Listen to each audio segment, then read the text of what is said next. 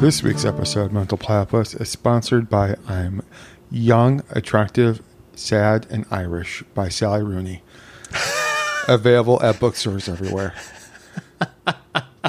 Now coming to you live from the Who and Wall Studios in beautiful Uptown Phoenix, it's Mel Platypus, starring Jared and Jason. Okay. This is Mental Platypus. I'm Jared. I'm Jason. Man, that was so great. Who'd you get to do that? When did we get sponsors? Oh, boy. Yeah, so you can follow us at mental_platypus on Instagram and Twitter. Email us at mentalplatypusquarterly@gmail.com. And rate, review, subscribe, please, if you'd be so kind. Jason Kyle can be found at Jason E. Kyle, Keil, on Instagram and Twitter. And Jared can be found at LTD_engagement on Twitter, though he's not going to engage. I am not. I'm not a very engaging person currently. And if you, and definitely not expect him to engage on Instagram, which if you remove the underscore and make it all LTD engagement, there you go. Yes, indeed. That I seem to be becoming more hermetic by the day. But anyhow, if you want to support us in some fashion too and get a bonus pod of this killer content every month, you could go to patreon.com/hoot and waddle and contribute at least $5 a month, and you get a monthly bonus pod with us. Because contrary to popular belief, we don't have sponsors. This is true. We are not so much with the sponsors. But if you'd like to sponsor us, we can work something out. Absolutely, we could. Unless you're a Nazi, then we want nothing to do with you. This is true. Yeah, no, there are caveats to that. We'll sell out to an extent, as long as that extent is not racist or fascist. Yeah. Well, announce your kid's birthday on the air. Well, sure. Yeah. No. Yeah. All right. You want to dive into this edition of Songbook? Yeah. So I'll start this off with a precursor. Okay. Until I listened to You Had Time by Ani DeFranco, which is half of what we're talking about today. Which, to interrupt briefly, for those who are not aware, we are probably about halfway through? No, we're not close. I wish we were. We're about a third. We're actually exactly a third of the way through Songbook by Nick Hornby, or 31 songs, as it were. But I had only listened to one Ani DeFranco song, and it wasn't even like something she sang. It was the cover of 32 Flavors. Oh yeah, yeah. I've never listened to Ani DeFranco before. This was my I'm sure I've heard her before, but this was definitely the first time I listened to this song. Oh, but I dug the song a lot. Yeah, I really dug this song. I dug the intro, as he so eloquently describes it in the book. The plunking? Yes, the plunking. I dug how the tone and tenor in her voice. I really dug the song quite a bit. And of course, Amy Mann. Yes, so it's You Had Time by Ani DeFranco, and I believe that's how it's pronounced, right? She goes by Ani? Yeah. Not Annie? I believe it's Ani. N. And I believe the kids call it Ani. The kids from... the kids from the 90s? Kids from the mid-90s. That wore often overalls and docks? I believe so. Yeah, that sounds about right. And smelled like patchouli. And dreadlocks. Yeah, and dreadlocks, yes, exactly. Not to stereotype anybody. If if we want to talk stereotypes, the stereotype that Hornby uses in this essay is awful. Yes. As he admits it, as if it's some sort of excuse. Yes. I'll say it out loud so we do not mention it again, and so the listeners know what we're talking about. The if you want to fill in or something. Or... Sure. Well, because which we didn't announce the other song, which is "I've Had It" by Amy Mann. Mm-hmm. And if you're interested at all, it's out there somewhere, I believe, still probably an album infinitum where I went through the entire discography of Amy Mann and discussed it with various guests, yes, including yourself. Yes, I was there. Bachelor number 2. Not for exactly. Not for this album though, which is It's On Whatever, I believe, which I discussed with. Did I discuss? I discussed that one with Jenna Duncan, I believe. Okay. Yeah. Anyhow, you got it. Sounds like a fascinating conversation. Sure. Yes. Get out there and listen to Album Infinitum. Yeah. So, as he describes the "You Had Time" being the a breakup song, he says that this generous spiritedness is a liberal heterosexual's idea of how nice gay women are to each other, even when their relationships fail, while straight men are inwardly plotting revenge while finding indifference, and straight women are cutting the crotches of expensive trousers, gay women are hugging and crying and pledging eternal friendship. This is actually offensive nonsense, of course. Unhappily, the only intelligent, right-on response is to recognize that gays are as violent, unpleasant, pious, judgmental, and unreflective as everyone else. But "You Had Time" is so sweet-tempered that it inspires that sort of embarrassing stereotyping. For him. Yeah. Not. That's not exactly what I was thinking of listening to that song. But apparently for Nick Hornby, it inspired offensive stereotyping. Yeah, and not for me. I thought it was a sweet song. Yeah. I mean, what did you like about it? Let's start with that. About this essay or this song? No, about the song. I liked that it did have that nice long intro and just it felt very conversational. Yeah, it kind of like eases you into it. I do like the way he describes how it kind of meanders until it's like it's like she stumbles upon the chord progression and then, and then it all kind of opens up from there. Like once that discovery is made, that it's interesting the way, when she has that line about her hands are tired and her voice is tired. I think I might be reversing those, but no, I think you got it.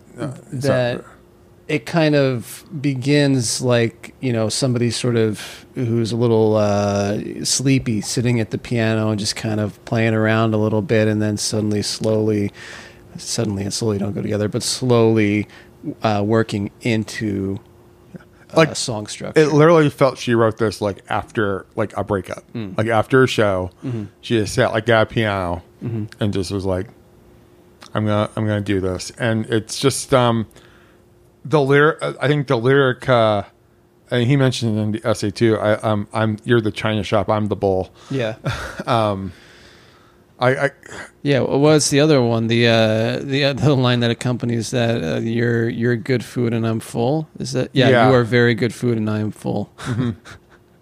That's it's interesting. I mean, it walks a very fine line between being clever and schlocky. Yeah, but here's the thing: is that not to bring up the horrible stereotype he uses again, but I'm going to bring it up one more time. Is that this could be about any damn couple. Sure. Yes. The fact that he, which is also why I dug about like this is like we're done. You had time. We're done. It could be about your many breakups, my many breakups. Sure. Your next door neighbor's many breakups. Yes. The fact that he is attaching it to Ani, which, I mean, it's his right, and like, why not? Like, and then stereotypes it about, lesbians in general. It's just, I like the way she. I mean, it's specifically about her in some ways because I mean. Not everyone is going to have tired fingers and a tired voice. But, I mean, it's just... Like, the feelings are there, like, for everyone. They're everyone's feelings. So... What do you think about the way that... I just thought he was being reductive. Yes. As he often is in these essays, actually. Yeah. That reductive And is it passes actually, off, and he passes it off as humor yeah. or cleverness. And it makes me a little, I read this a number of years ago. I know I did. And I don't recall feeling quite as, going through it now,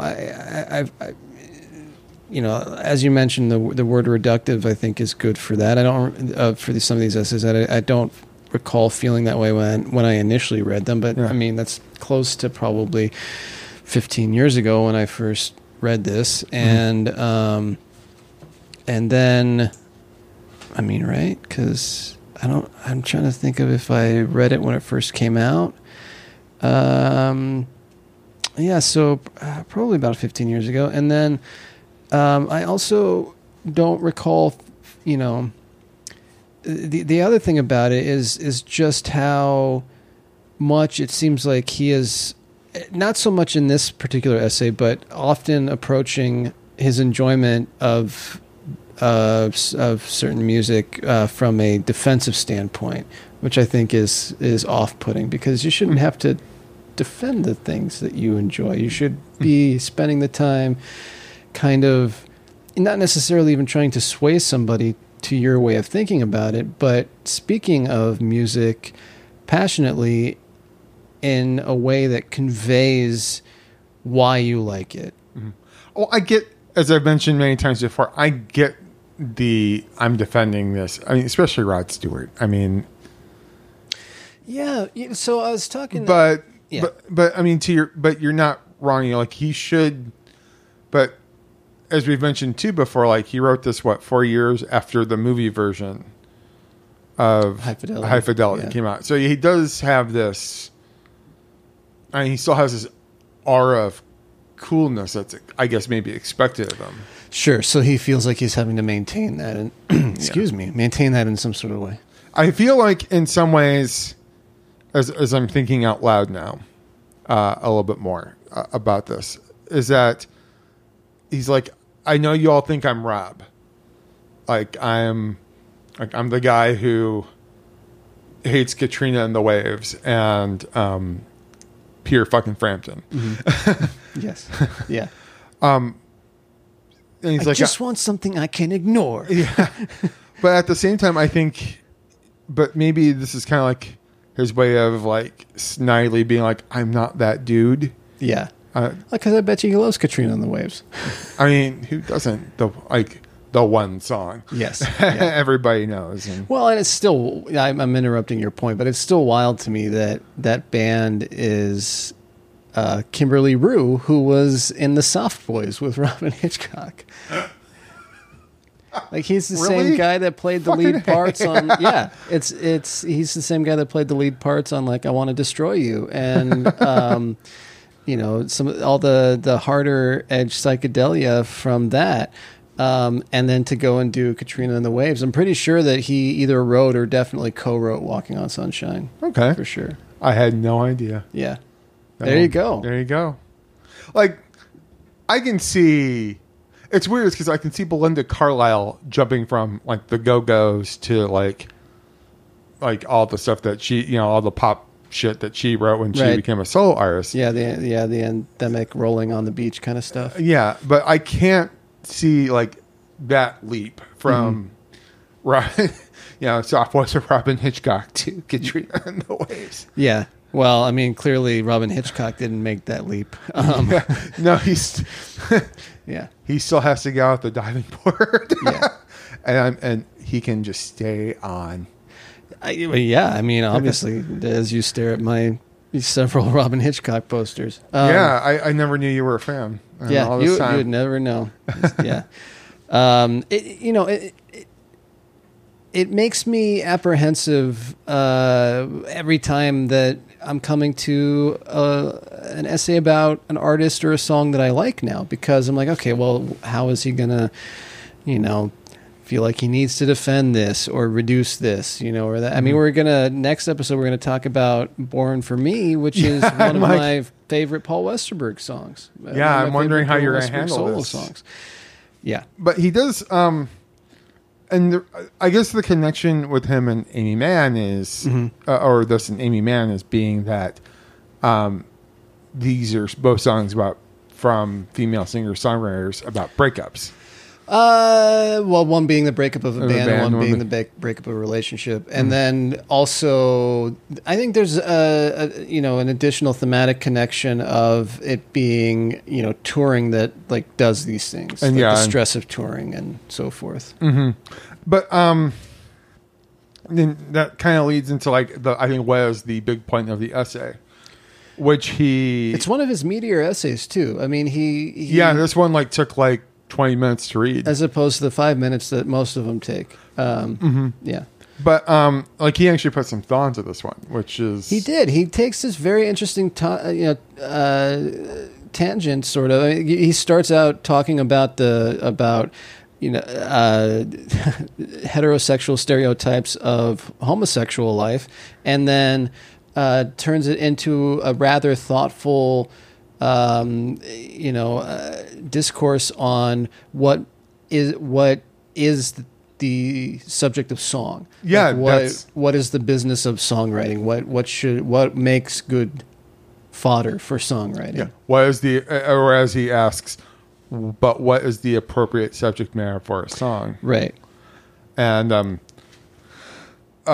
he brings up several examples. He does, and he seems to really come down on the side of it. The most lasting, the longest lasting, most impactful subject of song is love and relationships in particular. Mm-hmm. Yeah, because everyone, as I mentioned before, everyone can relate to this song, to the Ani song. Sure.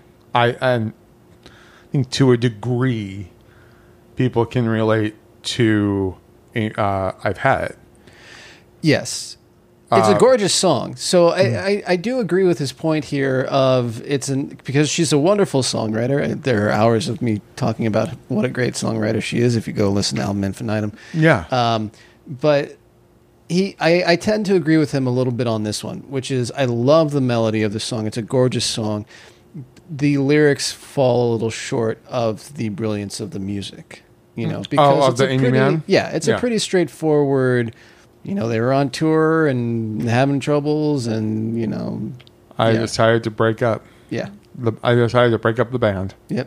So, assuming that she's referring to Till Tuesday, I'm also assuming she was referring to Till Tuesday. Yep. Yes. And when someone like Amy Mann, I was thinking about this on the way here.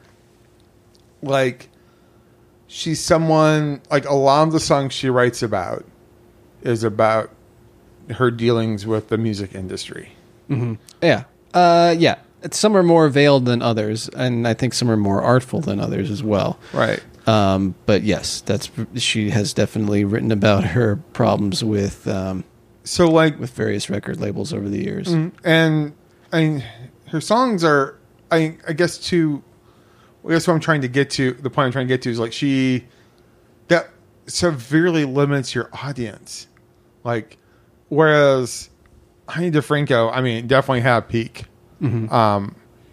And it was in the 90s. Yeah, in the 90s and early aughts. Early aughts. Sure. And she's saying about, I could relate to it, and I was trying to find some way I could relate to I've Had It, and to a degree I can. There have been times where I've had enough, but at the same time, Bachelor Number 2, there are reasons I like Bachelor Number 2, but none of it, and it has to do with the lyrics, because it satisfies my, poetic, part of my brain. But on an emotional level, it doesn't. Yeah. I'm not listening to Bachelor Number 2 going, oh man, I can totally relate to How Am I Different? Or... Well, see, I feel like I can. I think we disagree there. Or I can totally relate to Ghost World, because part of me is the whole thing is and I can to a degree, but thinking, all the whole time thinking it's this is about Enid in the comic. Yes. Not, and I guess we're all Enid in some way, but that's the whole. I'm too busy thinking about how clever it is that she's putting her struggles with the music industry into song, or how she's putting how she feels about this graphic novel in a song, and not relating to it on like on an emotional level at all. I find I frequently relate to her stuff emotionally, though, even if it's not necessarily, I don't know, that the overt subject matter is not necessarily, because, I mean, come on, who hasn't felt like finals blue and barely knew my graduation speech, you know? Yeah. So that's why I went ahead and brought up the lyrics to I've Had It, because even in this, like the chorus of, oh, experience is cheap if that's the company you keep, and before you know that it's free, you've had it. And then the final chorus being, experience is cheap if that's the company you keep, but I'll never get that disease because I've had it. I've had it. I guess I've had it. It's an interesting nuance, you know, to the slight variations of those. I just there's I guess there's two different things like I'm thinking about here. Like, I think I guess too is like I'm thinking about maybe like the Beatles too. Like, what songs do I like the most of the Beatles? I like George's, because George is singing about something in the way she moves, or because I don't want to hear about John and Yoko eating cake, sitting in the bed all day. Yeah. I don't want to listen to a song about animals because it's been done. It's called Mandy by Barry Manilow. Well, but so, I mean, I think that this will be an interesting conversation, I think, because I find a lot of the time that what I enjoy most about an artist's catalog is not necessarily the relationship songs or the romance songs. You know, there's some great ones that I love, but like, for instance, Squeeze. One of the reasons that I love Squeeze so much is that if you like comb through their albums, especially the early run of them, there's nary a relationship song in there. Really? Yeah. You think? I mean, there's some that, like Tempted is kind of about adultery a little bit, but, you know, adultery on tour, actually. But it's also more about it's about feelings of anxiety during travel. I mean, you listen to that, like the second verse of I'm at the car park, the airport, the baggage carousel. Some other line. I'm wishing I was well. You know, I think it's the anxiety. It's also like the toll that the lifestyle is taking. It's not really a romance song, though. Well, no, but it's about guilt. Sure. It's about, there's a lot that song's about. That song's very loaded. Yeah. Like, it's different things for people. Like, I've read every book on Squeeze that's ever been published. I mean, of course, you know, like, it's about what it's about. Well, it's actually sort of the theme of the book that I'm writing about them too, though, is that one of the things that, because it's a personal approach, and one of the things that draws me to it is that there's not, you know, that there's nary, that I am using the word, apparently nary is my word for this episode. This episode brought to you by Nary. Not Nair, Nary. So listed under N in the dictionary. Right, yes. Anyway, hardly a love song in the entire catalog. You know, even something like "Take Me, I'm Yours." That's not really love. That's like that's not a love fantasy. Song. Yeah, but "Slap and Tickle," I would argue, is a love song on some degree. It's a lust song. Yeah. That's the thing. There's a lot of lust songs. Even pulling muscles from the shell. I mean, that's a story song that involves certainly an element of lust. A sort of, if you really sit there and visualize it, a very graphic version with pulling muscles from a shell. It's So I mean, the Rolling Stones wrote many a lust song. Yeah. But he seems to be specifically pointing at examples of. It's interesting that he calls out a few like Complete Control and by the Clash and Keith Don't Go by Nils Lofgren, which I have never heard actually. I think that's an interesting example. And he calls out Randy Newman too, who's one of my favorites. But and Randy Newman in particular, I'm not listening to him for what I get. He's another person who I'm listening to because of his cleverness, and his way with words and his. I don't listen to Steely Dan because, Asia's a really, banging tune, because it sure as shit ain't about love. Mm-hmm. I'm listening to Deacon Blues because I'm not the Crimson Tide. Sure. Every night I want to die behind the wheel. I'm not listening to Kid Charlemagne because I'm listening to Kid Charlemagne for hints on how to make meth and become a millionaire. And how's that going for you? It's I haven't even started. So if you're listening, next time you go, he'll be like, "Honey, I have a new plan." So if you're listening, no, I'm not making meth, but that's what the song's fucking about. It's not even about making. Well, it's about making chemical highs. But yeah, I mean, but no one. I'm not listening to Kanye because I'm listening to Kanye because it's a train wreck. It's just I find it.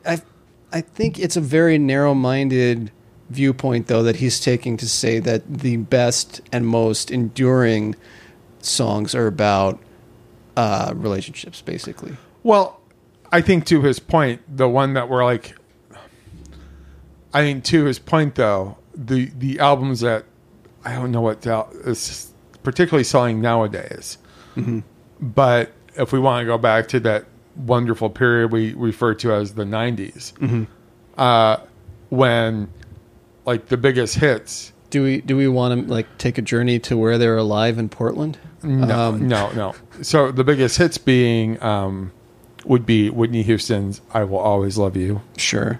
Would be Celine Dion's "My Heart Will Go On." Okay.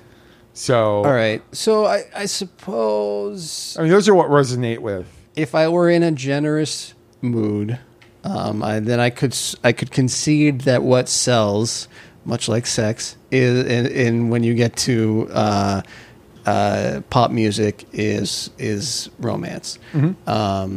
I mean, whether it's romance going bad or romance going great, what does seem to appeal to the masses, the opiate of it, if you will, is that. Yeah, and if we want to use the Beatles and the Stones, I mean, we can talk about what our favorite Beatles song is, but everyone, most people are going to pick "Yesterday." Sure. And, are they? Well, no. Most people are going to recognize. I should say, most people are going to recognize "Yesterday." Sure. And completely overlook all of Abbey Road, or the best song of Abbey Road being "Something," which is not a Paul or a John song. Correct. Or if we want to talk about what everyone's, the Stone song that everyone knows, it'll probably be Angie. Yeah. Or I believe it's called Angie. And I. Yeah. But you get the point. I get his point. I mean, I'm not listening to Roxy Music or Eno because Virginia Plain's a really a great love song. I'm listening for the knob turning and Well, but I mean, I think that if it may be pretty basic, but my favorite Roxy Music song is and always will be More Than This. yeah, and the most popular Peter Gabriel album. I mean, it's not 1, 2, 3, or 4. It's Us. So yeah, yeah, yeah, because it's the one with the love songs right, in it. yeah. So, and Genesis Yeah, never got Your Eyes, popular. Red Rain, yeah, And Genesis never got popular until they started writing love songs. and Peter Gabriel left. Yeah. But I think Peter Gabriel knew that Phil, Mike, and Tony were onto something. Sure. Yeah, he's like, oh fuck, my old band's doing better than me. Yeah. So I'm going to write fucking Sledgehammer. And Talk about a lust song. no. Yikes. I mean, you think that Shock the Monkey would be the lust song, but it's not. It's not. It's not even about what you think. I mean, there's a lot of Peter Gabriel talks about sex a lot. Let's just say, Oh, yeah. especially over So and Us. Yeah. Yeah. Oh yeah, because he was boning Roseanne Arquette at the time. Ah, So, but in Genesis, there's a song, there's a lyric, and there's a lyric in The Lamb Lies Down on Broadway, the album, called, and I don't remember the song, but it's chicken is egg is between her legs. indeed. And I mean, there's a whole song about learning sex. Yeah. Yeah, which I'm sure you know, but anyway, I mean, Gabriel's also responsible for Kiss That Frog. yeah. And he's talking about his D.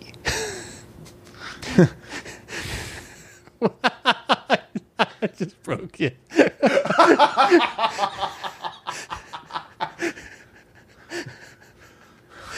You guys can't see this, but when it washed over Jason's face, what I just said, that was priceless.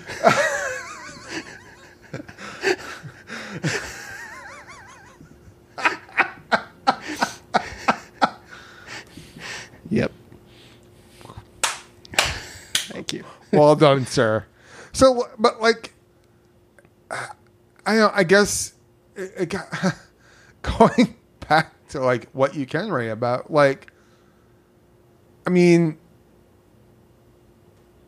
I can't. Like, does it bother you to some degree that, or should artists be writing about troubles with their label? I mean, every artist has done it that you and I like. Billy Joel He did a whole album on it, pretty much. Yeah. Everyone from Billy Joel to Graham Parker has mercury poisoning. Wilco to spoiler alert for one of my, who my recommendation is going to be coming up at the end of the episode. But Nick Lowe famously wrote that he loved his label.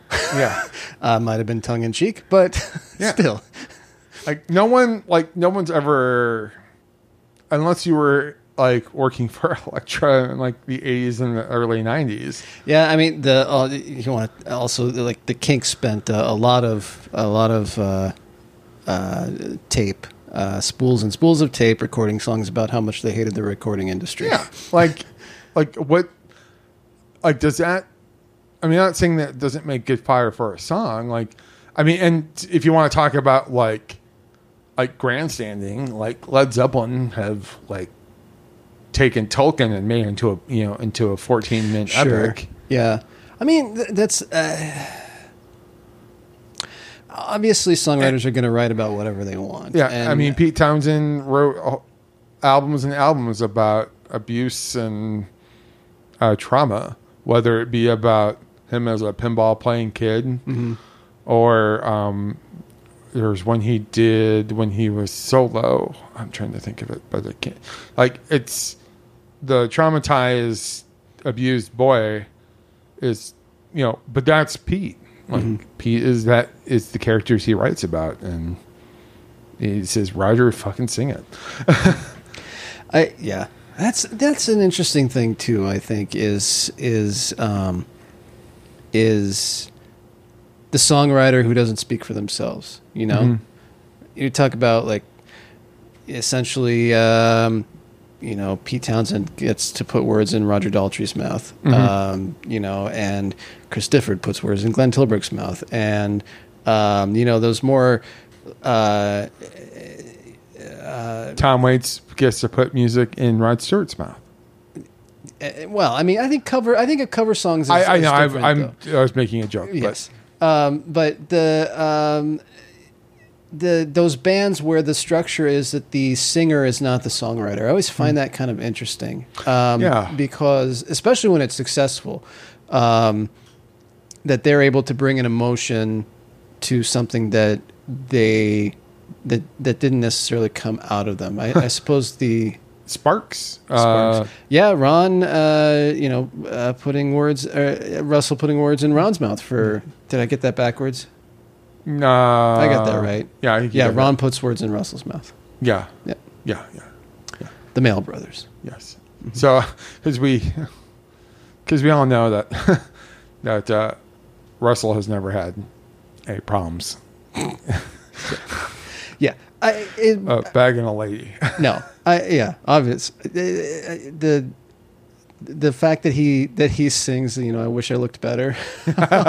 No. There's a certain irony in that. Idol. Yeah.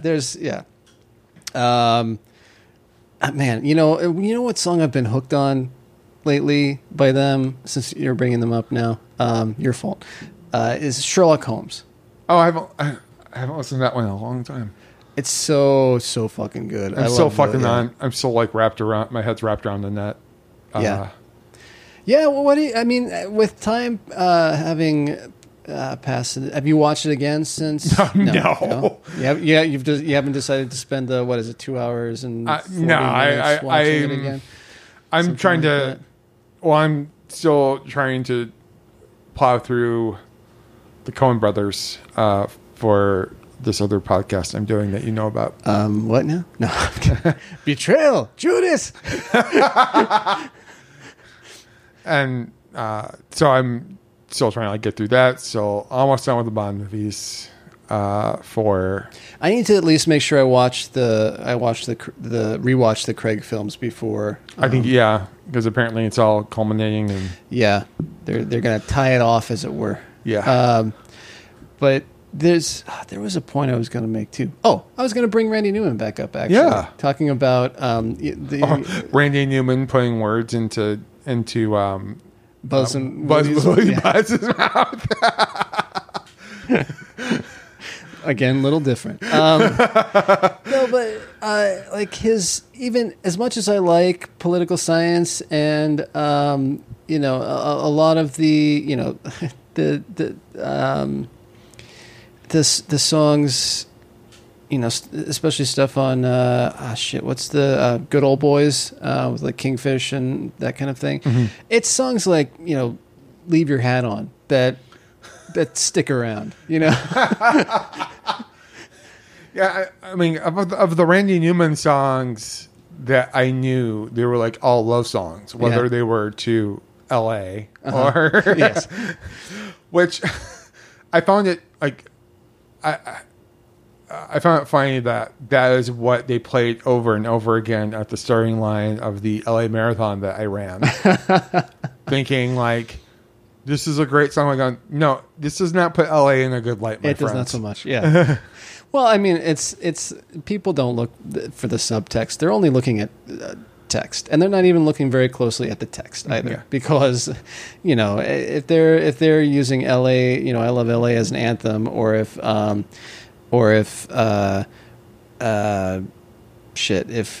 people are using Born in the USA as a patriotic anthem, as opposed to I don't know, any John Mellencamp song that they think it's patriotic or about how great America is, when actually it's about how rough most people have it. But I'm sorry, I derailed you yet again. Then did I derail you? I don't know. I don't even know where the rails are anymore. There were rails, we were on them, and now we're off them. Okay. So for you, what is the more resonant song of the two? Of the two? It's definitely the Ani DeFranco one. Yeah. I not that I don't like the Amy Mann song or anything the woman has ever written. Yeah, I do like the Amy Mann song. It's not my favorite on that album, but it is a very beautiful song. And with Ani DeFranco, I just have never really gotten into her. It's a good song. I did enjoy this song, but I don't feel very connected to her work because I just have never really gotten into it. Because you're a white male. That's possible, but I mean, no, you are a white man. I'm looking right at you.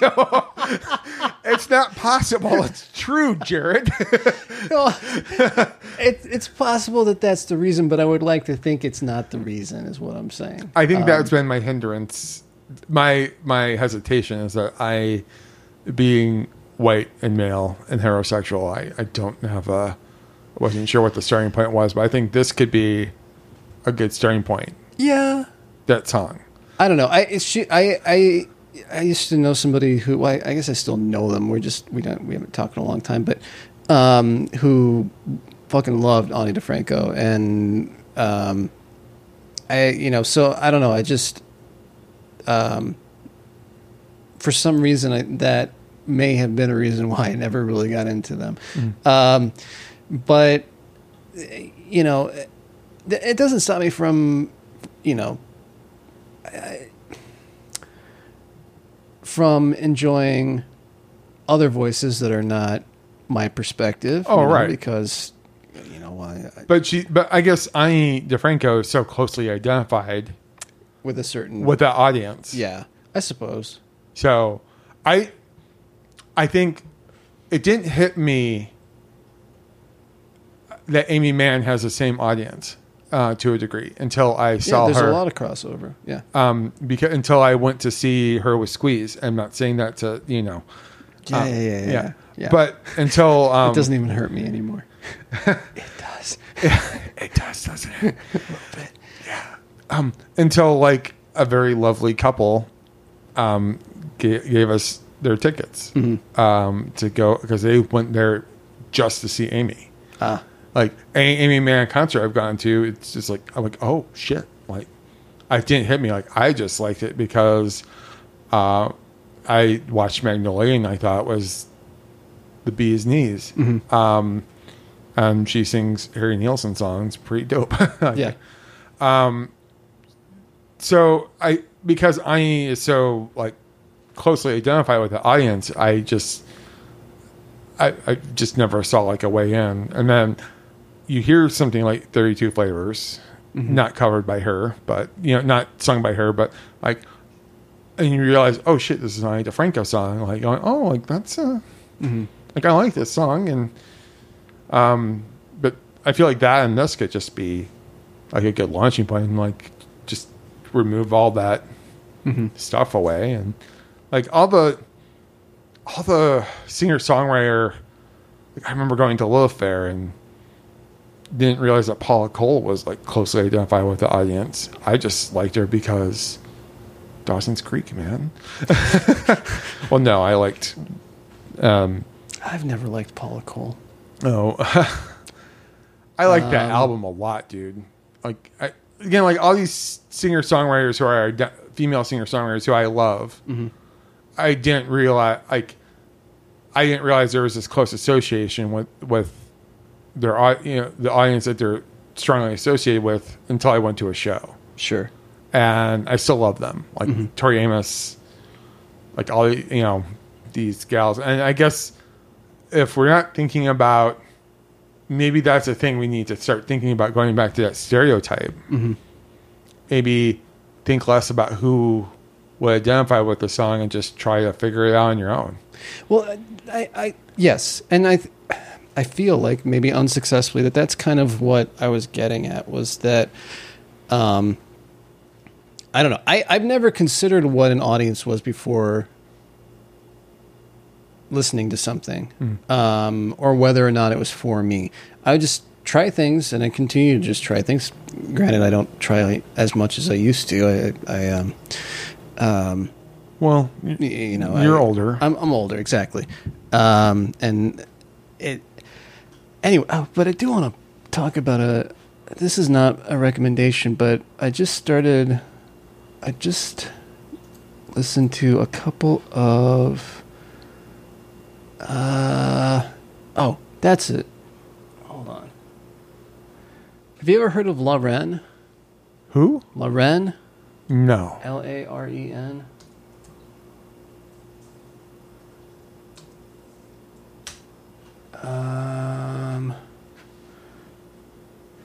Yeah, that's. Anyway, but I tried. I think this was actually. I couldn't remember where I saw the recommendation initially, but I believe it was in Jeff Tweedy's Starship Casual newsletter. Okay. I think he mentioned her as he had like a whole like stuff I like kind of thing, or stuff I'm into right now, and she was on the list, and I just checked out some of the songs by her today. Fucking amazing, but yeah, again, I guess I just don't consider who the audience is really. It's am I connecting with it? And Yeah. you know, I think sometimes I get hung up on it. I obviously, since I was, how old was I? 95. I'm like 14, 15 years old. Because, I mean, music to some degree is about what you think is cool. Well, especially like criticism. Like, what's cool, man? yeah. Well, so I did have some hesitation in getting into rap a little bit because I was like, you know, I think for that reason, because I don't know. The Beastie Boys don't count, Jared. No, they don't. But you know, when I was listening to, well, I mean, actually, they do count because that's. I know. Certainly I'm being sarcastic. For nerdy Jewish men by nerdy Jewish men. But that's why J.J. Abrams puts like a Beastie Boys Sabotage song in every movie. Yeah. But no, when I got into Open Mike Eagle, I'm like, this is just fucking genius. I don't care whether or not it's written for me or not. It's just amazing fucking wordsmithery. That's not a word, but yeah. I'm going to make it one. Wordsmithery. Yeah, that's more, and it's not a point. It's not all of it is a point of view I can relate to, you know, because of who I am, and I acknowledge that. But it doesn't mean like I can't appreciate and love that, you know, and some cases love that point of view. That's why I love Jay-Z so much. It's because he can go from his 99 Problems to talking about cheating on the greatest woman on the planet, Beyonce. I was like, he cheated on Oprah? Okay, I'm kidding. Anyway. No, Jared. Do you want to get into recommendations? Let's wrap this up. Let's put a bow on this real quick. Okay. Anything else you want to add? You know, it's no. It's interesting to me that these were the songs that set him off on his most interesting essay in the book so far. Yeah, I guess it shouldn't be surprising, but yeah, I guess it is. It is like but it is kind of surprising. I mean, because who he's covered so far, your Rod Stewart's and your Bob Dylan's. I mean, it's all been done. It's all been said. Yeah, sure. So, I mean, there are, I'm sure, books on Ani DeFranco. I'm not sure. And you would know there's a book on Amy Mann. Yeah, I don't think that there is. Yeah. Unless she's writing it. Maybe. Who knows? She should get on that shit. She's 60. And still smoking. Anyway. Michael Penn's a lucky fella. Indeed. For a number of reasons. Yeah. And you know what? Amy Mann's a lucky woman. Yeah. On that note. Anyhow, I don't know what the fuck. All right. Recommendation time. All right. Is it me? Me sure. first? Yeah, go for it. I'm going to recommend a podcast this week. Yeah. So this podcast is called Gene and Roger. It's about... Is it hosted by two people named Gene and Roger? No, but it's about two people named Gene and Roger. Gene Siskel and Roger Ebert. Oh, no shit. Yeah, there's a whole 8-episode arc on Gene Siskel and Roger Ebert. It's through the Ringer. It's part of their Big Picture podcast, Okay. which is a really interesting podcast in itself. But back in June,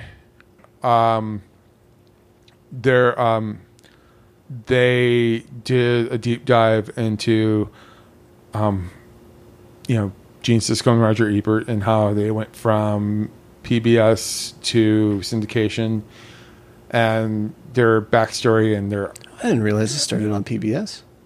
sneak previews. Yeah. Yeah, it was a PBS show. Huh. And then it moved from CBS to PBS to syndication, and then Disney bought it and changed it to Siskel and Ebert.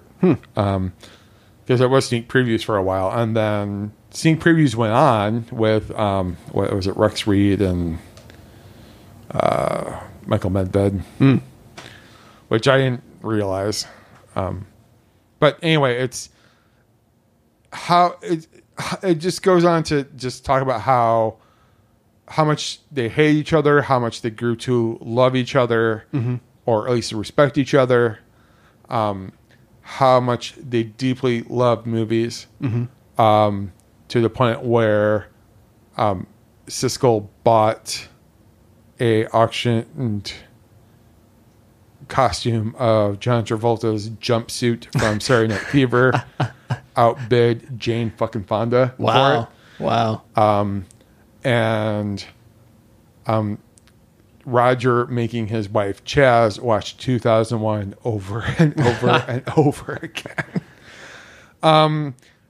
And just kind of like what they, and how it traces how very well actually how other shows like Crossfire and other things just influenced them, like were influenced by Siskel and Ebert, whether it's your sports debate shows or your political debate shows or whatever. It's all, you can trace it back to Gene and Roger.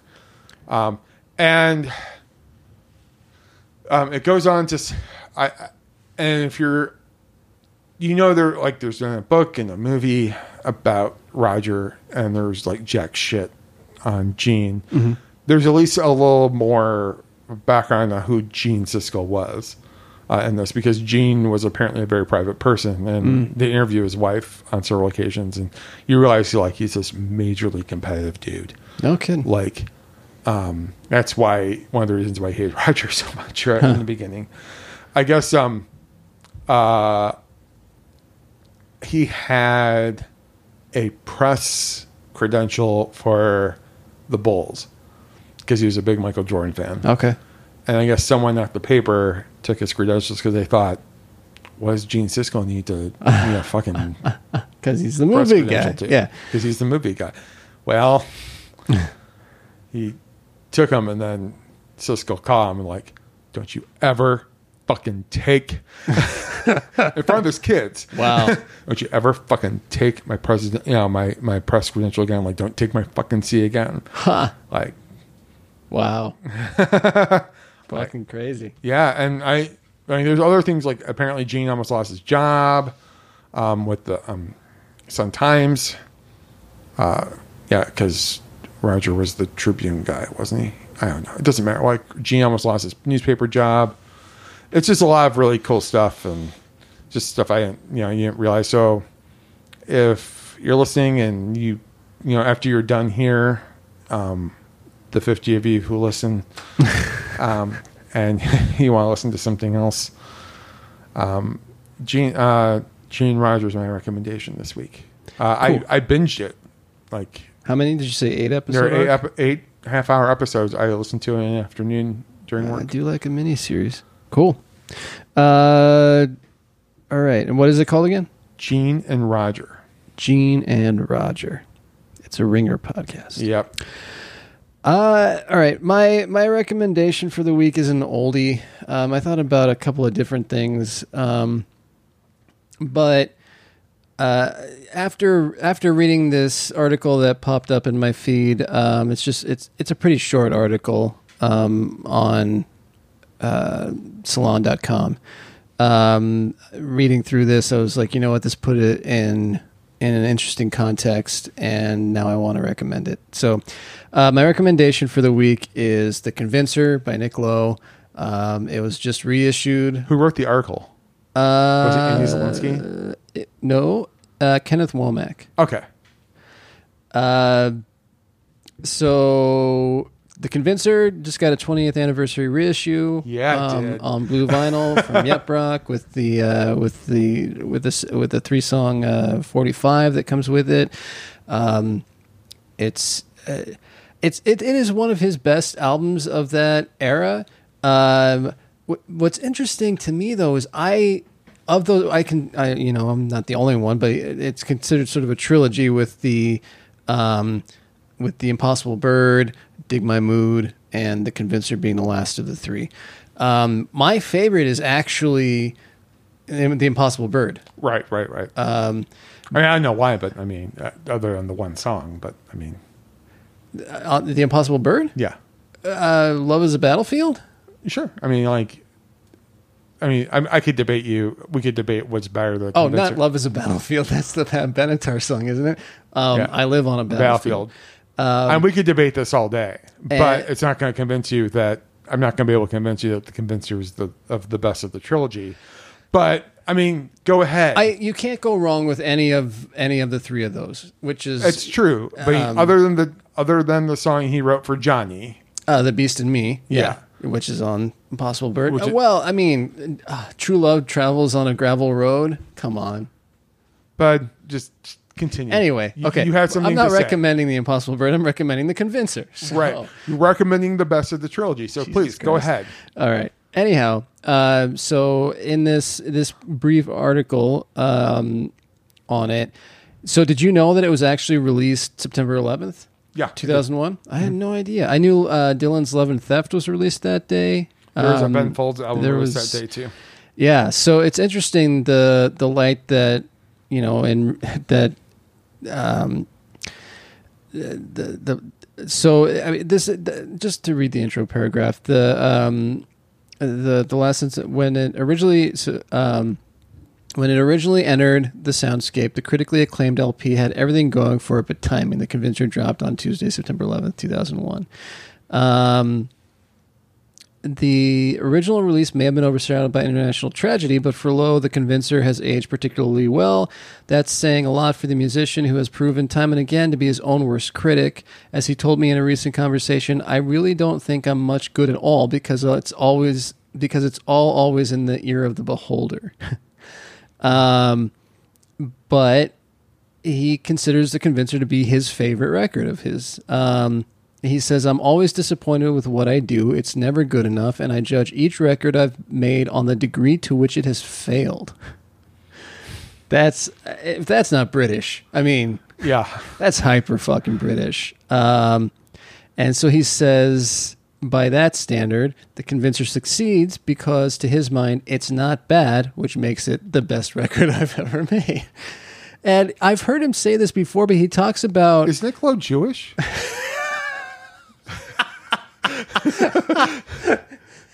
Perhaps that is why I identify so heavily with Nick Lowe.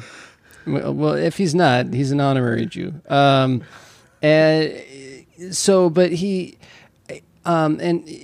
brought up again here, and I'll just quote it. But he's said the same thing in many places before. He says, that's when I like my stuff, when I feel like it's something that somebody else has written and that I've had nothing to do with it. He feels like, you know, if he can hear a song and it doesn't sound obvious to him that he's relying on his, you know, tricks and like, you know, things that he relies on in his songcraft, then he feels like it's successful because he apparently is a self-loathing Brit. Have you by chance listened to not listened, but he did an interview with Stereo Gum. Have you by chance read it? It was just like last week. No, then I haven't. Okay. Then I for sure haven't. So Stereo Gum, in addition to reminding you when the anniversary of anything is, yeah, if anything is, yeah, they have a feature called "We've Got a File on You," where they just kind of do like go through everything that said musician has done. Mm-hmm. And they did one Nick Lowe. And they talk about his producing partnership with Elvis Costello, for a while. And they talk about how he turned What's So Funny About Peace, Love, and Understanding from like a hippie tune to like an anthem. Yeah. And how he has such admiration for what Elvis did to it. Like he said, I didn't tell him to do that. He did that all on his own, and he turned that tune into like something into his. Like there is like, as you said, like there is like, I didn't pick up on it until you mentioned it. Like, oh god, he hates everything he's done. yeah. And so it's interesting. I mean, because I think he sort of had. Well, I think that there's actually a box set out there called Nick Lowe: The Wilderness Years, and it's his '80s output, which it seems like he was very much trying to figure out who he was as an artist at that point, because it was the '80s, and it's like he's long been like a pub rocker and a rockabilly guy, and I mean, I guess he's gonna be the country guy. Is he gonna be Nick the Knife? Yeah, exactly. Yeah, and all the while just barely managing to escape '80s production sound. He got very close. He got very close to being what was it? He produced Huey Lewis, or Huey Lewis produced Huey Lewis him? Produced at least one track. I Knew the Bride When She Used to Rock and Roll. Yeah, that's got Huey Lewis written all over it. Oh, yeah. Yeah, there's like some gated drum on there, and harmonica even, I think. Mm-hmm. And yeah. Yeah, which I like that tune, but still, how can you not? Yeah. So, anyway, I highly recommend it. If you have not gotten into Nick Lowe at any point, certainly those 3 albums are my favorite place to begin. And if you're going to start with one, might as well get The Convincer, because Nick Lowe thinks it's the best. Yeah, and so does Jason. I think it's the second best of that trilogy. I mean, Jared's wrong, but it's okay. Whatever. Each of those albums has songs that could make a contender for best, I think. Dig My Mood's got Failed Christian. I mean, come on. I mean, they're all like good, but like, I don't know, there's just something about The Convincer, man. That's just the way the covers he does are just exquisite. Well, I mean, and all of them sound like they could have been covers, but they're only on the album proper, not including the 45. There are only 2 covers, and everything else is a Lowe original. And it sounds like they could be standard tracks. Yeah, it's the thing is like that first like only. Well, let's we've given a lot of love to that album, but let's just say. I want to debate you, damn it. Along with my pride, lately I've let things slide. And I'll add on to your thing. I'll add that the Untouched Takeaway live album, which is the tour on The Convincer, with Geraint Watkins, and I would recommend that as a live album, and that's the one. It would be nice if they would reissue that too, because I think the only way you can get it right now is digitally. Yeah, which that is when I first saw Nick Lowe, was on that tour, and nice. He took my Sharpie, but that's you know what? That's the price you pay. That's the price. It's okay. I got a Rock Pile CD autographed by him, so I could give 2 shits now. Yeah. Well, all right. I think that's going to do it. Again, please remember to rate, review, rescribe. Sure, rescribe. If you've already scribed, rescribe. Subscribe. And and support our sponsors. And right, yeah. the word nary, and what was the other one? The word nary, and I believe it was I'm Young, Attractive, Sad, and Horny by Sally Rooney. Okay. Which was very funny, but I've read one of Sally Rooney's books, and it was very good, so I'm actually interested in reading the new as one. If I read the sad, depressing one. where Never has sex sounded so unappealing in my whole life. Well, anyhow. But and don't forget our other sponsor, I'm Drunk by You just lost it. I know by anybody. By Charles Bukowski. I'm Drunk. The unreleased poems. All right. Way to stick the landing. All right, Planet Peeps. Keep it mental.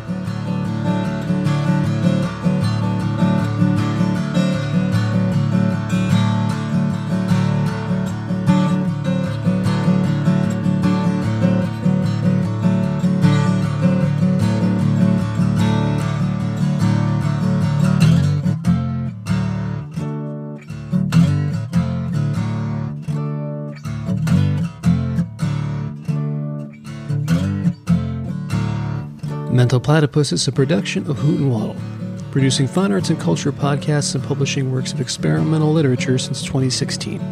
To learn more about Hoot and Waddle, please visit hootandwaddle.com. To learn how you can help support and sustain Hoot and Waddle, please visit patreon.com/Hoot and Waddle.